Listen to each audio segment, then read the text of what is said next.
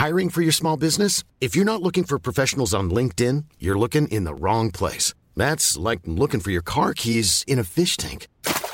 LinkedIn helps you hire professionals you can't find anywhere else, even those who aren't actively searching for a new job but might be open to the perfect role. In a given month, over 70% of LinkedIn users don't even visit other leading job sites. So start looking in the right place. With LinkedIn, you can hire professionals like a professional. Post your free job on linkedin.com/people today. From Decrypt.co, this is Matthew Aaron. Today on the show, Bitcoin's hash rate reaches even greater heights. SIA once blasted Ethereum for a foundation. Now it wants one. And in our main story, Polkadot, how it became a top 10 cryptocurrency. Coming up on the Decrypt Daily. What's up, everybody? Today is Wednesday, September 9th, 2020. In the words of the crypto curator, happy hump day. I'm just going to get straight into it today. We need to get to the news. We need to get to the crypto prices. Here comes the money. Here we go. Money talk. And I'm recording this at 3:30 Eastern Standard Time. Bitcoin, $10,320, up 2.8% from yesterday. Ethereum, $357.50, up 6% from yesterday. Litecoin, $48.61, up 3.8% from yesterday. Chainlink, $12.56, up 8% from yesterday. And XRP, 24.2 cents, up 3% from yesterday. We are green across the board. We're bouncing back. I hope. Fingers crossed. Total market cap for all cryptocurrencies, $335 billion. And BTC dominance slipped a little, 56.9%. And in our main story today, we're going to talk about Polkadot. Where did it come from, how it became to be, and how is it a top 10 coin? We're going to discuss this with Adriana Hamaker, writer for Decrypt. Enjoy. Adriana, welcome back to the show. Hi, how are you? I'm excellent. Long time no talk. I'm happy to have you back.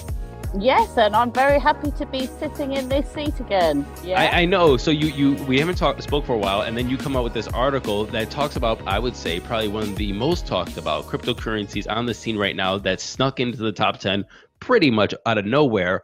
But Polkadot's been around since 2017. Could you tell us a little bit about where Polkadot came from and how it came to be now? Well, the main guy behind Polkadot was one of the co-founders of Ethereum, Gavin Wood. So, I mean, he started out ages ago in 2015, but all the founders of Ethereum kind of went their separate ways, and he was one of the ones to go and found his own project. He also supported the Ethereum client that he helped build. His main kind of work in the last 3 or 4 years, I think, has been working on Polkadot, which is very much a rival to Ethereum. So Polkadot started in 2017. Is it just humble beginnings? Was it an ICO? How did that all came to be? Well, they had quite a record-breaking ICO, and since then they've also raised more funding. But the project's been very sort of tightly, I would say, controlled in terms of the information that they've released about it. It's been in development, as you say, since 2017, and the mainnet launched in May. And since then, things have really taken off for this project. So Gavin Wood, who started Ethereum, he obviously didn't like how Ethereum's going, and then he decided to do Polkadot. Is Polkadot, even though you said it's a rival to Ethereum, is Polkadot, do you know anything if it's trying to do the same thing as Ethereum, a platform with smart contracts, and what separates it apart from Ethereum? Well, Gavin Wood didn't start Ethereum. I mean, he worked on the code for Ethereum. He was one of 7 co-founders. I think all of the co-founders were very, very strong personalities. And Gavin particularly always had very firm ideas of what he wanted to do. I said that Polkadot is an Ethereum competitor. It is in a sense, but Polkadot's, I think, main difference is that it sells itself as the blockchain for blockchains. I mean, it's an interoperability blockchain, basically. It's a platform where all blockchains can come together and interact with each other. That's kind of the main thing about it. I mean, there are all these other factors like parachains and substrate, but that's the main kind of reason for it. Got you. So the big thing that got Polkadot in the news these days is that it had a split, and then all of a sudden it appeared in the top 10. Can you go through that little, I guess, timeline of the split to it popping into the top 10 of CoinMarketCap? Yeah, because it was kind of on the fringes of the top 100 cryptocurrency rankings until about 3 weeks ago. And then it sort of suddenly got into the number 10. I mean, I wasn't watching it. I had other things going on, I think, at that time, as possibly a few other people did. But I think that what happened is that they had a series of community votes. Polkadot really prides itself on the sort of governance model that they have, and code is law, and all this sort of thing, on-chain governance. And the first of these votes was about this is a hard word, redenomination, which is basically a bit like a stock split. I mean, I don't know if you've heard, like, when Apple split their stock, they went up. People do it for all sorts of reasons. And Polkadot, they say that the reason behind putting this to the community vote was to make the stocks more ergonomic, easier to sort of handle, rather than being in a big denomination, to have a small denomination. So they split each DOT token into 100. So each investor still had the same value of investment in the company, but just more tokens. So this basically didn't affect the market cap, but made the tokens theoretically easier to buy, and encouraged interest. But more importantly, I think, around the same time, actually, this came into force just before, they had a transferability vote as well, and the community decided that the tokens would now be transferable, and so they could be listed on exchanges. Because prior to that, the only way that you could really transfer DOTs was through OTC trading or IOU. So, I think that was one of the deciding factors, plus the fact that people were seeing this project is coming together. There is no history. It's a relatively new blockchain project, unlike Ethereum, which is building on a legacy infrastructure. I remember that, and if you can tell me a little bit more about this, if you know, the debacle with the exchanges is that I guess it did this split, and it was going to be listed on exchanges, and then the exchanges listed it early, which tanked the price. Yeah, there was this transferability vote, and so there was this redenomination vote, and the transferability came into, I don't know, Polkadot law, shall we say, 3 days before the redenomination. So some exchanges took advantage of that to list the token early, and I think some investors might have got caught out by the sort of the price at the time. So it rose from 292 prior to the devaluation to a recent high of 684 on September the 1st. I don't have any data about what exactly that caused for the token, but you're quite right. It did dip before rising again.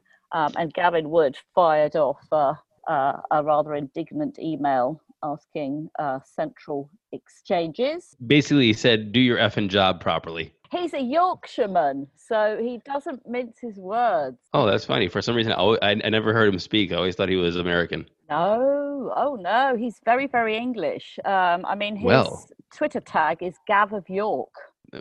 Well, there you go. I didn't even know what that meant. Well, York is where he went to university to do his PhD. So what is the prognosis of Polkadot? It's very interesting, I think. Polkadot are building a massive ecosystem to rival Ethereum. There are lots of announcements, I'm told, coming up. So no doubt we will be reporting on them. Well, thank you very much, Adriana, for coming on and telling us about your piece on Polkadot. And I'm looking forward to seeing how Polkadot progresses during this time in the crypto space and in the world. Yeah, me too. Speak to you next time. Thanks a lot.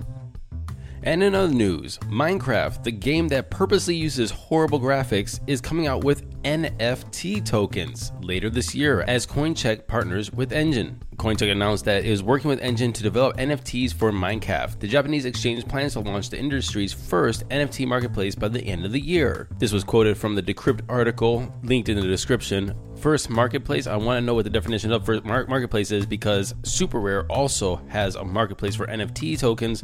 I am curious what that means. However, this is an obvious move for the gaming industry to NFT those collectibles that you get in the virtual space and get paid for them on the blockchain with cryptocurrency.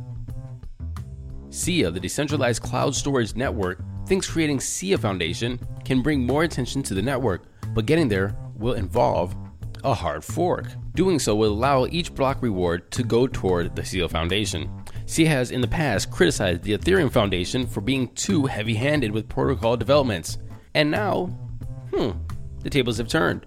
Let's see how this rolls out. Well, if Bitcoin isn't mooning yet, I know what it is.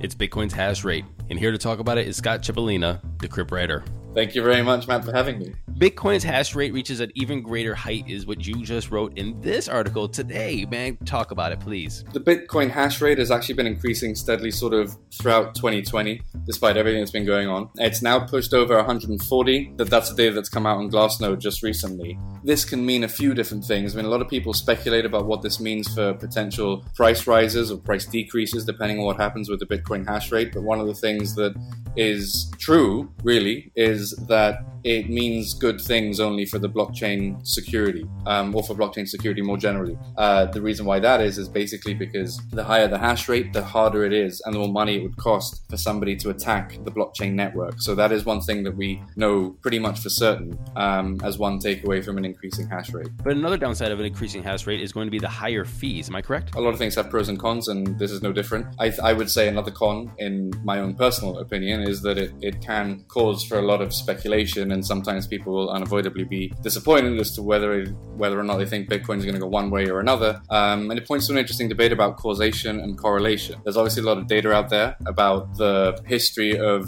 the price of Bitcoin as it relates to the hash rate of Bitcoin itself. There is, some would argue, I would say, a correlation, but it's a more interesting discussion as to whether or not one causes the other, as in whether or not an increase in hash rate basically causes a price increase. So the way that I understand this is that a higher hash rate will allow miners to need to mine more to make a profit. Therefore, a higher price in Bitcoin is needed with higher transaction rates in order to sustain the network. So that's why we see this kind of like what you said, is a causation or correlation of a higher hash rate to higher prices in Bitcoin for people to get mining rewards and higher prices of transaction fees to maintain the network. Is that how I think that is working? Well, that is certainly how that's an assumption that's made by a lot of people, and I'm not saying that that's incorrect, but it's again that I think the jury is out as to whether or not that correlation actually would qualify as a causation. If you look at the data, there is certain periods in Bitcoin's history where the hash rate was increasing, but the price wasn't increasing, let's say, at an equivalent rate. Let's say. I would say that the jury, as I said, is very much out on whether or not this relationship is actually a causal relationship. So I guess what I want to know now is when somebody's listening to the news and they hear this information about higher hash rates, what do you want them to walk away with this? That goes, hey, there's higher hash rates means there's more activity on Bitcoin network or more miners, or we should be looking at the price, or what should we actually get from this news? The most important thing to consider when you're looking at increases in hash rate is that there's always a multitude of different explanations as to why this might be happening. So somebody who I spoke to for the article that I've just written, he's the co-founder of the Blockchain Research Lab. When he spoke to me, he let me know that there are many different reasons for an increase in Bitcoin's hash rates. For example, a maturing lending market can have an influence on this. Increased Bitcoin price, or rather increased Bitcoin competition, can also have an impact on the hash rate itself. So I think the key takeaway for people to look at here is that there isn't always just one sole explanation for whatever you're seeing with a hash rate. Right on. Scott, thank you very much for coming on the show and talking about Bitcoin's hash rate. Thank you. And a fun little tidbit today. A Crypto Compare survey of DeFi projects found more than 60% think that Ethereum will be the dominant DeFi blockchain for the next 3 years. Fees might be high, but they don't see Ethereum losing its market share anytime soon. Security is also a top priority for DeFi, but how best to achieve it is up for some debate. Most DeFi builders acknowledge that most of the existing traffic comes from speculation and not from utility. That seems to be a theme in most of our markets these days.